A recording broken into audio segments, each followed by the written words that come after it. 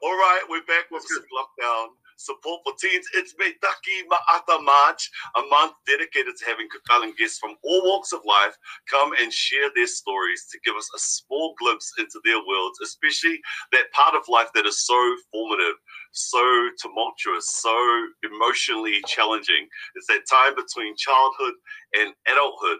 And with over 150 guests interviewed in the last 10 months, check out the topic folders on the FB group page or simply click the media tab and then the video tab and see whose faces you might recognize. We just finished our first series that opened the year, so I want to say thank you to all our 2021 guests from this past month. We had 12 of you, a dozen of you, including award-winning journalist Mr. Kenny Lesa in Samoa. We had Dr. Ray Samoa in Los Angeles, USA at City Hope. We had League and Union footballer Mr. Missy Tolapapa in Sheffield, United Kingdom. We crossed over to Faith Beteru, teaching English in Japan. And of course, who can forget our aspiring opera singer, Mr. Samson Setu, over there in New York City, USA. You know, guys, each of you have shown me that anything is possible for our young teens. Your courage to step out and achieve great things are a challenge to all of us. And listening to your interviews again this past week has reminded me that whatever we are facing, your stories of overcoming familiar hardships and a genuine heart for family and community will speak to many of our membership. So to all our amazing guests this past month, wishing you and your families a safe and favorable new year ahead. Thank you so much. Our Instagram handle is Pacific Lockdown Support number 4 teens, if you prefer to follow us that way, and would love you to be a member of this global group. From across the blue Pacific continent, our members reside. So do make use of the invite key and ask like-minded family and friends to join this positive, uplifting space created to generate light and never heat. So, me taki ma'ata to my friend Tai in Brown Street, Ponsonby, for hooking me up with my next guest and for the intro and for connecting me with him. Our guest today is Labour Pacifica Caucus Comms Advisor. He has previously worked for the Cook Island government. He's a background in counselling and education. He's described as a valuable advocate for both the Cook Islanders and, of course, the wider Pacific community. An increasing media presence recently, and he's a regular contributor to the Cook Islands News. So I'm excited to chat with him. So welcome to all of you from across the globe, across our blue Pacific continent. I'm Simatafa Alex, so click a like and a share and let your network know right now that we're about to start. That's right. Click, share. That's right. Our mothers are often our first teachers, and it's very much the case with my guest today. He tells me that she taught me to challenge injustice and to connect to his culture and to cultural values. And her quote to him was that we should always give people the benefit of the doubt. That's awesome. Simply put, always look for the best in people and their intentions and motives. So welcome, Thomas Tarurongo Wynn. So happy to share the space with you. Yeah, nice to be here with you today. Really, really nice to be here. Quite a privilege, actually. Okay, Mr. Labour Comms. All right, I've got a birthday on Sunday night. Are we going to level down so I can level up? Yeah, look, I hope so. I really do hope so. Things are looking good. No community transmission today, none yesterday. So, you know, we're all hoping for a good result and that everything goes back to post-COVID normal again.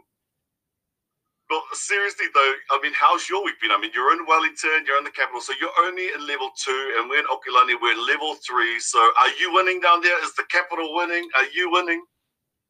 Yeah, the capital's good. You know, catch the bus every day. Everybody's wearing a mask. We're all at work, those that need to be at work. But I did notice that the bus is maybe half empty.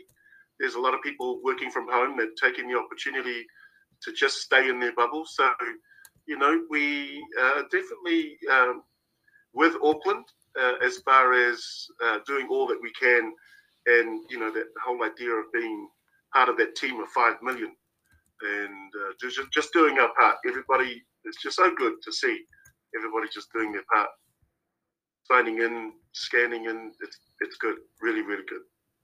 Well, welcome again. So glad to have you with us in this space. So happy that you're my second guest for Metaki Ma'ata March, where we're like just talking to people from across all different walks of life, different people in the Kakalan community, just come and share a little bit about their life. So I really, really am grateful that you've taken the time out to be with us this afternoon. But I just want to start with the pictures that you gave. Now, as you explained the pictures to me, because I asked all my guests to send through pics I can put up on the Facebook page just to give us a sort of like insight into who they are. So Thomas sent me through some photos, so I'm going to chuck those up now. But tell us why you chose those particular pictures. Yeah, I guess they talked about the really significant things for me. I just moved back from Nara, so I was there for nearly 12 years. Probably sailing on our waka was the most significant of all the things that I was able to do. And, just putting it out there, I'm the last person that should be sailing on a waka because I get sick really bad. I suffer from the worst kind of seasickness. And I was sick every day, almost every day that we were out on the water.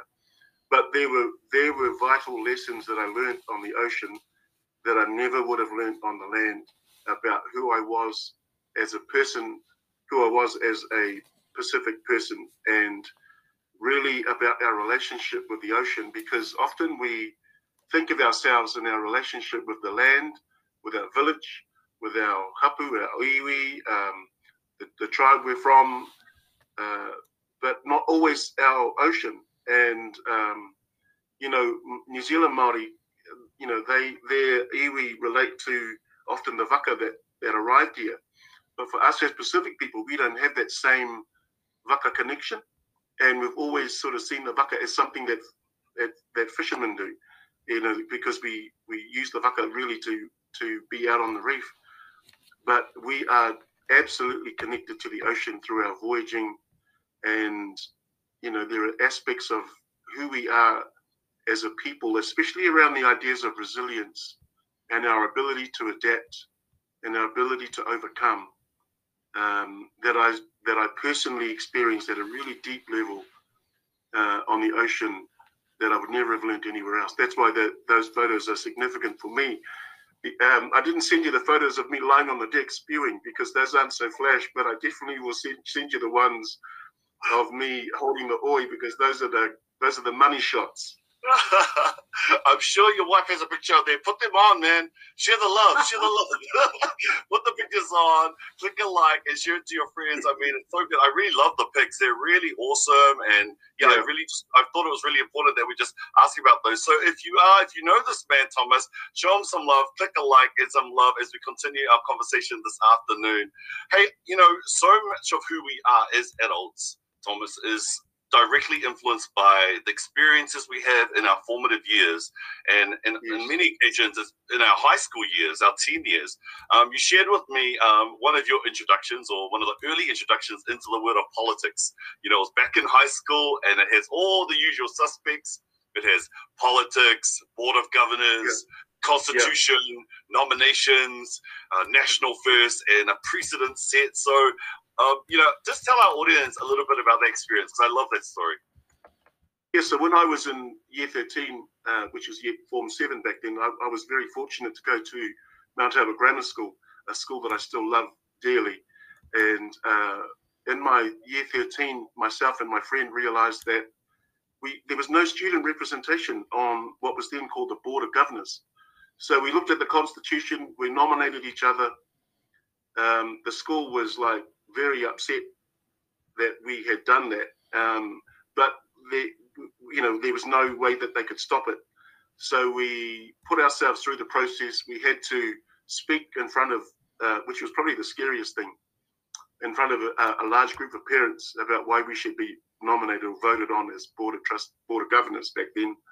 But we convinced this girl at Auckland Grammar Auckland Girls Grammar to do the same thing. So the three of us stood, and it was the first time ever that students had actually stood for a student voice in a high school. And this was back in 1984. Anyway, myself and my friend, we didn't get on in Mount Albert, but the girl at Auckland Girls did. And she, that was just a game changer. And, I'm really, really proud, really happy to be a part of that legacy, which is now, of course, there's the student representation. We wouldn't think how could there not be? But there was a time when no one cared what students thought, and you know, I was a part of that, and I'm really proud of that. You know, I'm proud that we showed courage in that moment, and that's often what it takes. And you know, we see the same thing playing out with young people at school at the moment with climate change.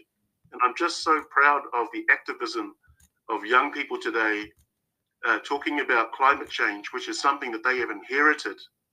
This is something that generations before them have spoiled, and yet they are the ones really at the forefront championing climate change and saying that you know, this is just not good enough. And I love that. Solid reflection, and you know, a real sense of empowerment for any teen at all. And you know, I sense it in what you're saying. You've mentioned a couple of things there, but if I could ask, just recalling or remembering that young boy in 1984. I mean, if you had to pinpoint a certain, I guess, domino, a certain key that sort of like was the nudge that, you know, allowed you guys to move forward and have that sort of like boldness. You talked about it. Is it just that sense of, you know, willfulness on yourself? If there was one key that you could like draw out for us, for our viewers, what could it be for that young man, I guess? Yeah, I think I definitely, and I touched on it earlier, courage.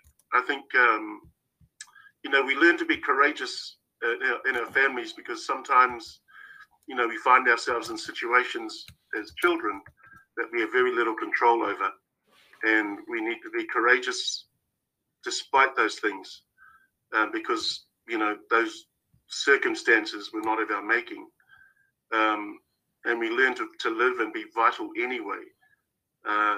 And then, of course, we learn, you know, that the world's not just, and you know, sometimes through our childhood, we learn that the world's not just. And the question then is, what do we then do with that sense of injustice?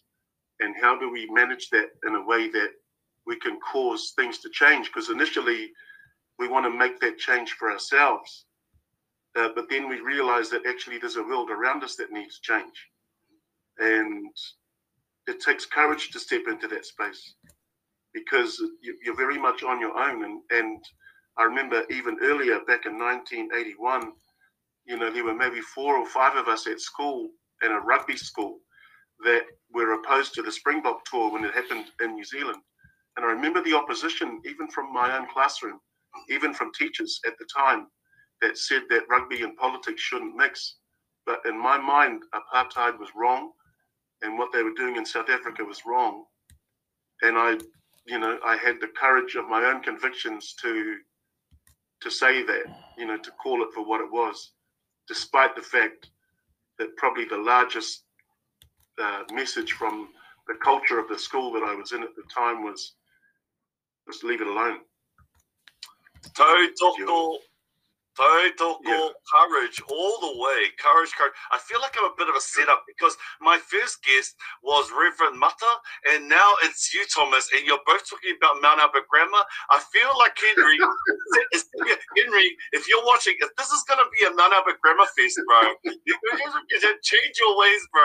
If you're listening, guys, guest number 3 cannot be from Mount Albert Grammar. I can see Tony Lafano. I can see all my Mount Albert, even my nieces and nephews. I like, yes, Mount Albert Grammar. All right, guys. Anyway, so many of us listening, though, seriously, Thomas, so many of us listening today, share your gratitude and your respect for our parents. You know, because we recognize now, being a little bit older, about, you know, the sacrifices they made and all the hard work that they did. But you talked about how you truly realized some of those sacrifices and what they'd actually achieved when you went back to the Cook Islands, to Rarotonga. I'd love if you'd unpack a little bit about that, because so many of our young people who have not been back home, and I too was here in New Zealand, and I share the same experience as you, where you know, it wasn't until I went back to Samoa that I learned and appreciated so many things and understood also the headspace and the context of a Pacific mindset. So I'd love you to unpack that a little bit about what were some of the realizations. What were those realizations? Yeah, quite simply, you know, when our parents, our grandparents, our uncles, our aunties, you know, our families, moved from a place where they were dominant, where they owned the land, where they owned the houses they lived in, where they could work that land to feed themselves, where people didn't go hungry, where there was always a roof over their heads. But more importantly, there was a real sense of identity and connection. And I can't underestimate, I don't want to, it's not to be underestimated, because if you think of all of the issues that face Pacific people at the moment, you can almost trace them all back to a sense of connection or disconnection. And when we have connection, we thrive.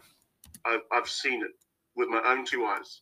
I remember the first day, the first week when I was working at Te Reora College as a counsellor, the first Friday assembly, standing in assembly with 800 kids, and they're all standing there in their jandos and their school uniform, and they're singing Emini Tuki, which is like a Cook Island hymn, and it just reduced me to tears. And I was standing there thinking to myself, why am I crying? And it was just at that moment I realized that they had something that I didn't. Yeah. And it was deep, and it was just so real. It was not like Pacifica for a day. It wasn't Polyfest and a celebration. It was an everyday lived experience and a connection to something that, when you meet people that are connected, that sometimes what it does for you is you realize how disconnected you are.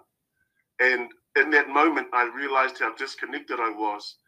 And my next response was, what are some of the courageous things that I need to do to connect myself? And that's very much how I spent the next 12 years. And, voyaging on the Waka, or being a part of the Waka, was one.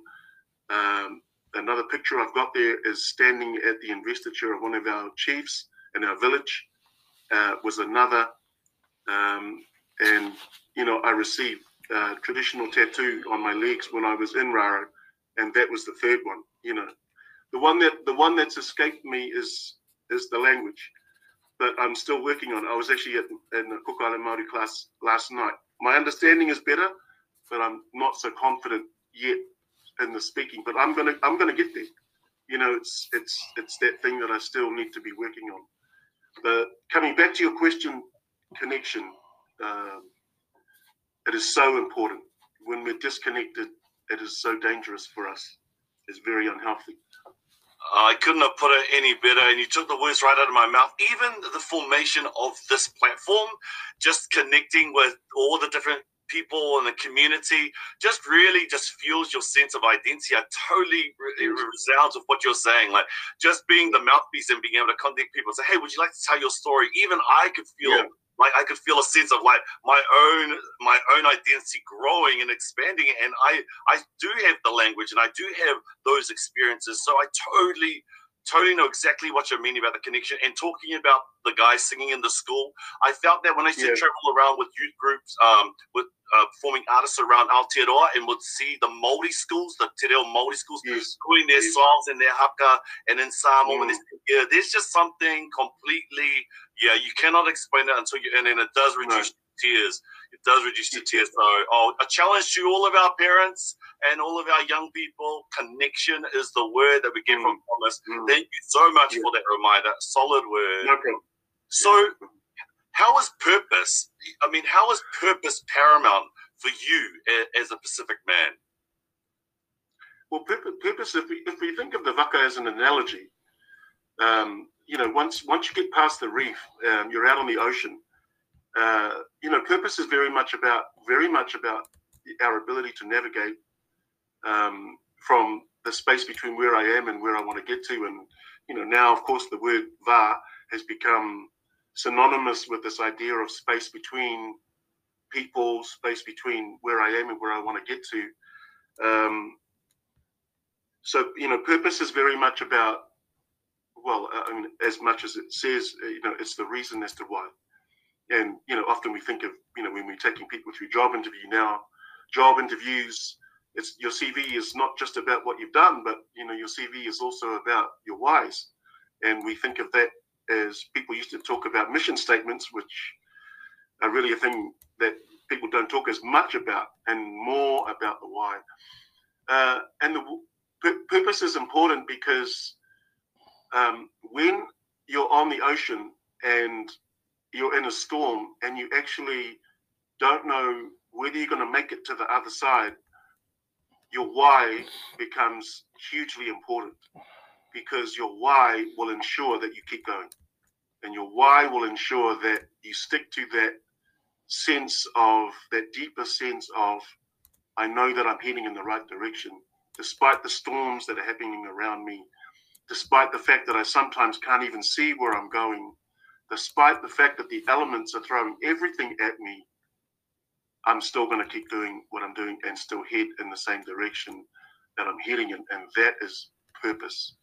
Purpose is the reason as to why you do what you do. And it really is the engine driver that will move you from where you are through those obstacles to the other side. And then, of course, once you get there, you realize you actually only part the way through the journey, because you've only arrived at one point and you've still got more to go. So your why develops, your why changes with each season in your life. My why as a 50-year-old man is different to it was as a 40-year-old man, different to the guy that was standing up in high school doing a speech about why I should stand for board of governors. Your why develops and changes. But again, brother, if you're disconnected from your why, then you will get lost. It's really, really important that you find out what that is. And we had Reverend Mata on, and obviously he was he's advocate for his faith and talking about spirituality and having that balance. Yes. And you've talked today about having your why in your life. You talked about going back to the Rotonga and connection. I guess I'd like to throw this one at you about relationship and I guess role modeling and mentorship. That's a huge thing that comes across in this platform, especially for our young men, the one who are just falling through the gaps. And I think if there was somebody that you could mention today, I guess, outside of your family, is there a man, a Pacific man or woman that I guess spoke into your life, or what it was, even if you can't remember who it was, but maybe the particular thing that they did that really helped you on your journey? Are you able to speak into that? Yeah, I can. The person that probably comes to mind most is my uncle John, who I spent some time with when I was younger. And he always stayed in my life. I mean, he lived in Wellington. He passed away a couple of years ago, unfortunately. But what he taught me was love without condition. And he just loved me unconditionally. And that really, whenever he was in my life, which was not often or not a lot, it filled up my tank. That was definite. And we, I'm a parent, I parent knowing my failures and my successes. And sometimes some of those chapters have been more failures than successes. And that's a parent's lot. I mean, that's what we live, that's something that we have to navigate and negotiate. And sometimes it's not your parents. And sometimes it's people outside of that. Sometimes it's a rugby coach. Sometimes it's a teacher. Sometimes it's a whaiwhiao or a minister or a mito or whatever. But somewhere in that relationship, there is something unconditional in it, because that's what causes us to go back again and again and again. And I have a faith. I mean, my faith is very real, very tangible. And so I understand God's unconditional love for me. And I understand also that I have needed people on the ground that love me unconditionally also. And my uncle was definitely that man for me. But I think, to answer the question probably fully, I think in chapters in our life, there are people that come in and do that. And then they move out again. And then in other chapters, there's someone else. So again, it's quite dynamic. And if there's no one there for you at the moment, then look for them. They are in your world around there. And yeah, that would be my advice to that. But, awesome. Yeah, my uncle's definitely that man for me. Heads up to Uncle and to all the uncles out there and all those leaders and mentors. We appreciate you and the work you're doing. Look, Pacific Lockdown Support for Teens is sort of like the model of the mountain, the tree, and the canoe. The mountain being our, myths and our legends, the knowledge passed down, our matua, our elders, the ones who have the big vision. They can see long into the distance. And then the canoe is actually like our rangatahi, our young teens are the ones who are actually, they can see the fish, they can feel the water, they feel the breeze. They're actually right there on the coal face. And then the tree is, I guess, where I place yourself.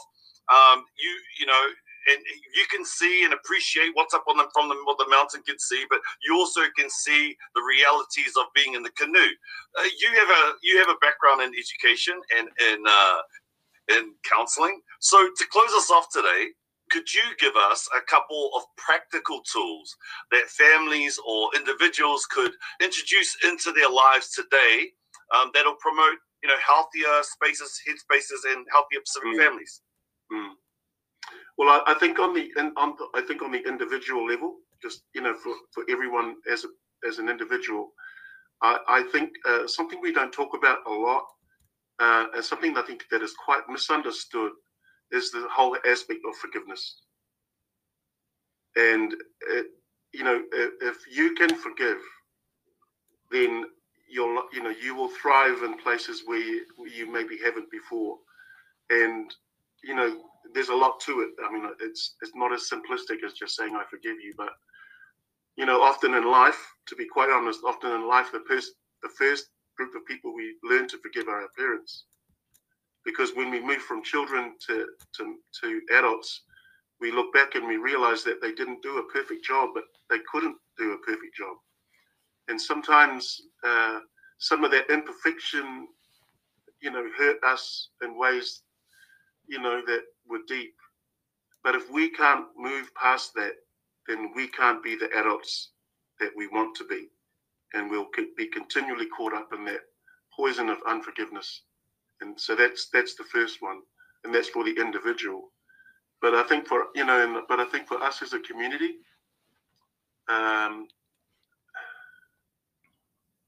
again, if there's one thing that we can, as Pacific people, teach, or our gift to New Zealand, to Aotearoa, is community. We do that so well. When we come together, what I've seen time and time again, when we come together with a single purpose, there is nothing that we cannot do and achieve. Our biggest issue has been division and being divided. And sometimes that's been the product or the byproduct or the fruit of colonialism. That's been the fruit of tribalism, or the fruit of greed sometimes, or selfishness. But when I've seen us come together, like on a waka, there are no individuals on a waka. You are a team, and you are a team because if you aren't, then you're not going to make it to the other side. Thomas Tarurongo Win, guys, dropping down some truth for us here on Me Taki Ma'ata March. Are you hearing the truth? I feel like I'm in church. I feel I'm getting an education right now. If you've just joined us, you need to go back to the beginning and watch from the start, because this man is speaking some truth. He is, of course, our Labour Pacifica Caucus Comms advisor down there in Wellington, New Zealand, Aotearoa. This is Me Taki Ma'ata March, and it's such a pleasure to have you here. On behalf of all our membership, Thomas, I just want to say a sincere, warm thank you for taking the time out of your busy day to come and share some of your story, some of your Mount Alba Grammar story. Again, Henry, kick yourself, brother. Mount Alba Grammar. But hey, all the best to you on 2021, and we wish you and your family all the best. To close us out, one last word to our viewers as we finish for today for Me Taki Ma'ata March, from you to them. We'll finish there, and then God bless you. Yeah, well, Me Taki Rā Nui Nui, which is from the island of Achi, where my family's from. Me Taki Rā Nui Nui. Let's just keep working together as a family of 5 million to get this COVID thing behind us and managed, and reach out to someone and just let them know that you care. It's really, really important.